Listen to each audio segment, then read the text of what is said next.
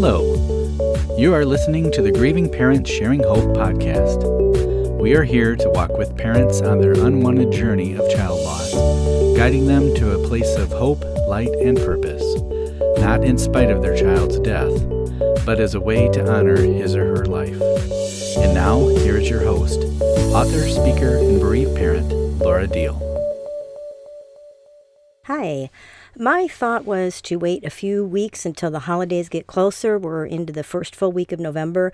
But then I realized plans are being made now for the holidays. So this really needs to be talked about sooner than later. Plus, as it happens every year, even back in October, many stores already have their fall items on clearance and they're filling their shelves with Christmas stuff. And this can make us feel like the holiday season is the entire last 3 months of the year instead of only the last 6 weeks. Many of us would love it if we could just sleep through it all and wake up in January. Wouldn't that be great? Well, I'm going to break this up into 2 parts. This first week, I'm going to just share my heart on this subject, along with some ideas that you can do to pamper and take care of yourself during the tough holiday season. And then next week, I'm going to answer questions that get sent to me about the holiday season, along with giving you some specific things you can do to help ease through it a bit with your family and friends. All I really remember those first couple of holiday seasons after our daughter Becca died is it was basically just a blur of deep, suffocating pain. And even though the worst of that darkness has passed, it always amazes me how some holiday memories can make me smile. Other days, they bring tears. It can be just moments here and there. It can be for several days, or sometimes the entire season can still turn me inside out in pain with how much I miss my daughter. And I have learned that it's okay. It's okay to be smiling one moment and crying the next. It's okay to be able to go to one event but not go to the next event. It's okay to want to talk about my child with someone who misses her. And it's okay to not want to talk about my child right now to anyone. It's okay to fall apart and be a mess because something triggered a wave of grief. And it's okay to have it hit with no explanation. It's okay to finally have a burst of energy one day and the next day not even get out of bed. It's okay to not be okay. And let me say that again, especially as a bereaved parent in the holiday season. It's okay not to be okay. And to me, that's encouraging. Maybe not to those who've never faced deep loss like ours, but if you're anything like me, this was a relief when I found out it's not only okay to be like this, but it's normal. And it gave me so much hope to know that there are bereaved parents out there who are further down the road than I am. They've been doing this a lot longer than I have, and they seem to have figured out how to live without their child, but they were once in that same not okay place that I still find myself in at times. People around us who've never lost a child will say that time heals, which is why they think we should be over the death of our child after a year or 2. And as a bereaved parent who's now been on this journey for over 8 years and who knows others who've been on this journey for over 30 years, I don't believe that. I believe it's what we do with our time that brings a measure of healing to our shattered hearts. It's a chain reaction of where we allow and train our thoughts to go, which affects the choices we make, which affects what we do with our time, which brings a measure of needed healing. But just like an amputation or a surgery, you're always going to bear the scar of that. There's only a limited amount of healing that's going to happen with us as bereaved parents. You know, the end of the year holidays can leave anyone frazzled, but they can be outright brutal when dealing with the deep grief of the death of our child at the same time. And believe it or not, there are things that you can do to help ease the pain and bring in a glimmer of light here and there into your place of darkness this time of year. I like to think of them as gifts you can give to yourself, and I'm going to share 7 of those things with you right now. The first one is listening to music. God created music to be a pathway to our souls. And of course, we have an enemy who's very good at using music to affect us in a negative way. After all, God did create him to be the angel of worship. It says, I believe it's in Ezekiel. So Satan is very aware. Lucifer, the angel, before he was cast out of heaven, is very aware of how music affects us. Music can either pull us up or make us sink low.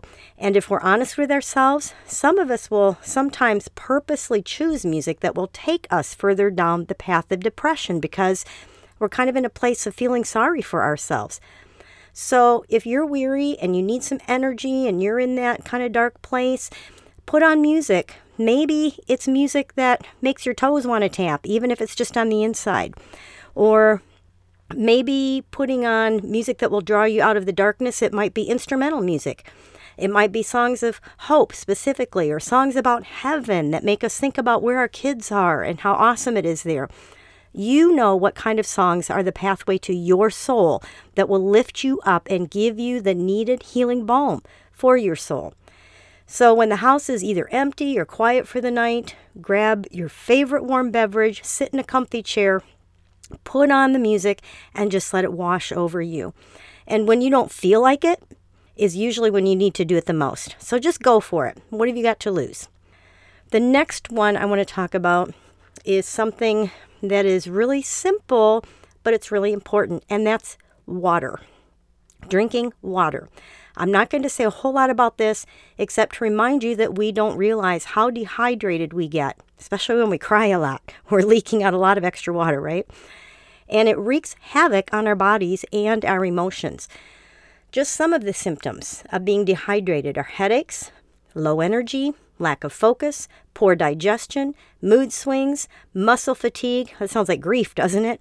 But it's also symptoms of dehydration. And dizziness, actually, which is a symptom that I have definitely experienced since Becca died. And I was really thankful to find out that it was just a dehydration issue. I would get up at night and stumble, like almost fall down. I was so dizzy. So make sure you're drinking enough water, and especially this time of year because we tend to drink more of other beverages like eggnog, maybe extra soda, a little extra wine because of the social atmosphere and things that are going on.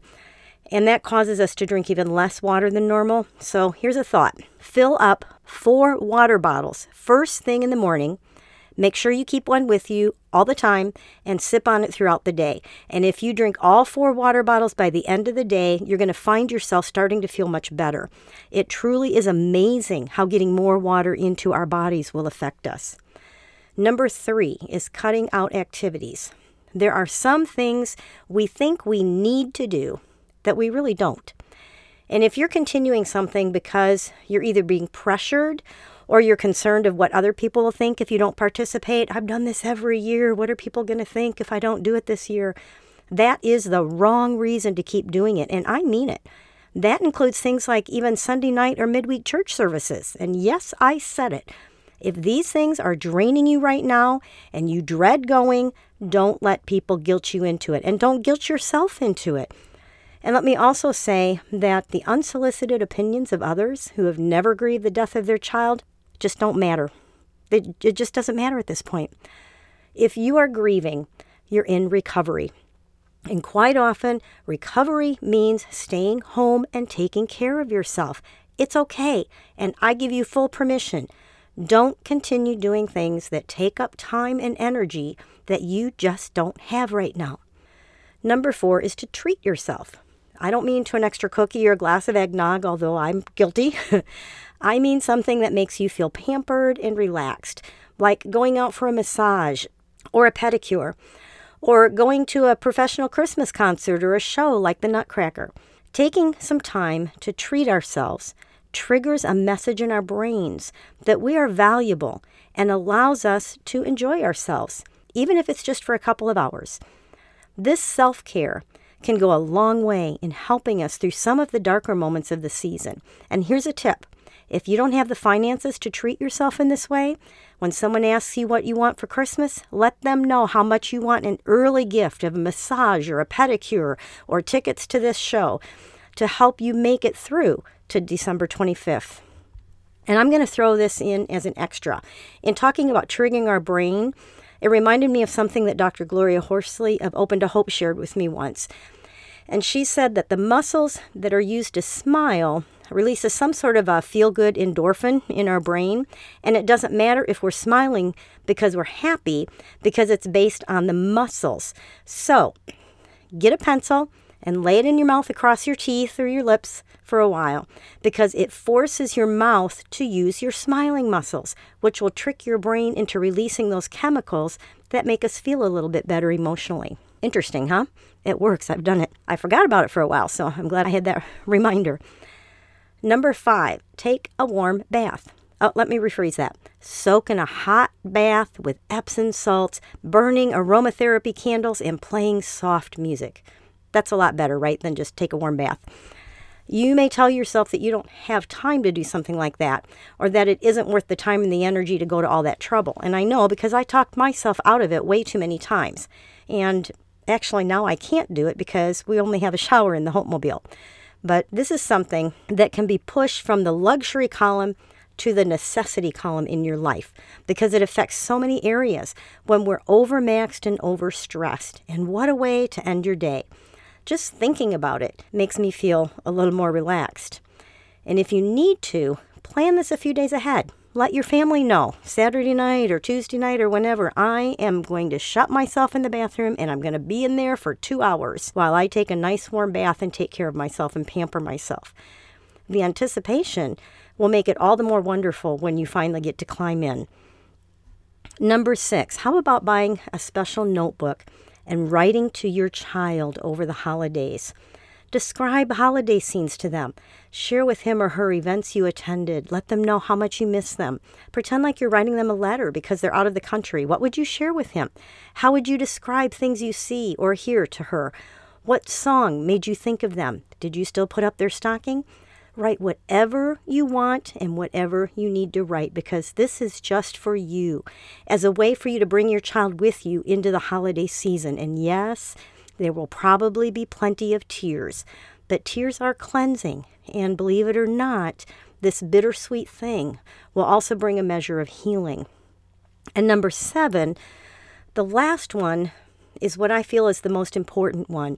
And don't tune me out until you hear what I have to say about it. But don't isolate yourself. Isolation is paralyzing, and I understand our need to be alone. I truly do. We need lots and lots of time alone to work through the painful, suffocating darkness and start to figure out who we are now without our child, including deciding if we even want to know. And I still find myself wanting to be alone a whole lot more than I ever did before Becca died. But we still need people. We need people who will hold us up while allowing us to grieve deeply. It took me over 2 years to connect with other grieving parents. I didn't want to be around a group of people who were a mess like me. And when I finally made myself go to a gathering of grieving moms, I actually discovered the opposite was true. How healing it was to be around a group of people who were a mess like me. Because they understood, they got it. I didn't have to explain myself or excuse myself for any emotion I was feeling or reacting to, crying, laughing. It was wonderful. We also need people who will help us move forward in a way that's not pushy, but supportive. You know, a lot of times our deepest pain can become our greatest purpose. And being around the right people can give you a new determination to not let your child's death be wasted, to let it be a springboard to something that will allow his or her life to affect others in a positive or even life-changing way. That's definitely been the case for me. And if you will allow it, it'll be the same for you. So make sure that you're connected to those who are on this path ahead of you, who can walk with you with support and encouragement. It's going to make such a huge difference, especially during the dreaded holiday season. So now you have a list of 7 gifts that you can give to yourself during this holiday season. Pick only one or do them all. Wherever you are in this journey is okay. Only you know what is right and will work for you. And if you're just in survival mode right now, that's okay. I get it. Do what you need to do to get through it. Now, I'm not talking about anything dangerous or harmful to yourself. You know what I'm saying here. And let me add, don't expect people who have never faced a holiday season with the death of their child to understand what you are going through. Those of us who are bereaved parents ahead of you on the path know that it's okay not to be okay, because we're still not okay without our child being here. So now let's go ahead and get on to our birthday segment. This week we have one birthday to announce. David Shelton was born on November 11th, and he is forever 23. If you would like your child's birthday announced, I would be happy and honored to do that. Go to gpshope.org/birthdays, submit the information there, and I will make sure to add your child to the birthday list and share him or her with our listeners. As I said at the beginning, next week I want to answer your questions, especially about this holiday season. And I've already had 2 sent to me when I put it out there on our Facebook page. So if you have something that you want talked about with the holiday season or have a question, let me know by emailing me. Just send it to Laura, Laura, at gpshope.org. Or I'll put a link in the show notes to take you to that Facebook post where I asked if there was anything someone wanted to talk about on the podcast about holidays, and just ask your question or put what you want to talk about in the comments there. If you have not been able to find a group that will help you move forward while allowing you to feel the pain of your loss, you might want to consider participating in the online When Tragedy Strikes Hope and Healing course. It's based on my book, When Tragedy Strikes, Rebuilding Your Life with Hope and Healing After the Death of Your Child. There are 3 options, and each one is done at your own pace. One is a free mini course with 6 sessions. One is a full course with 7 modules, and each module has 3 to 6 sessions, and there is a small registration fee for that one.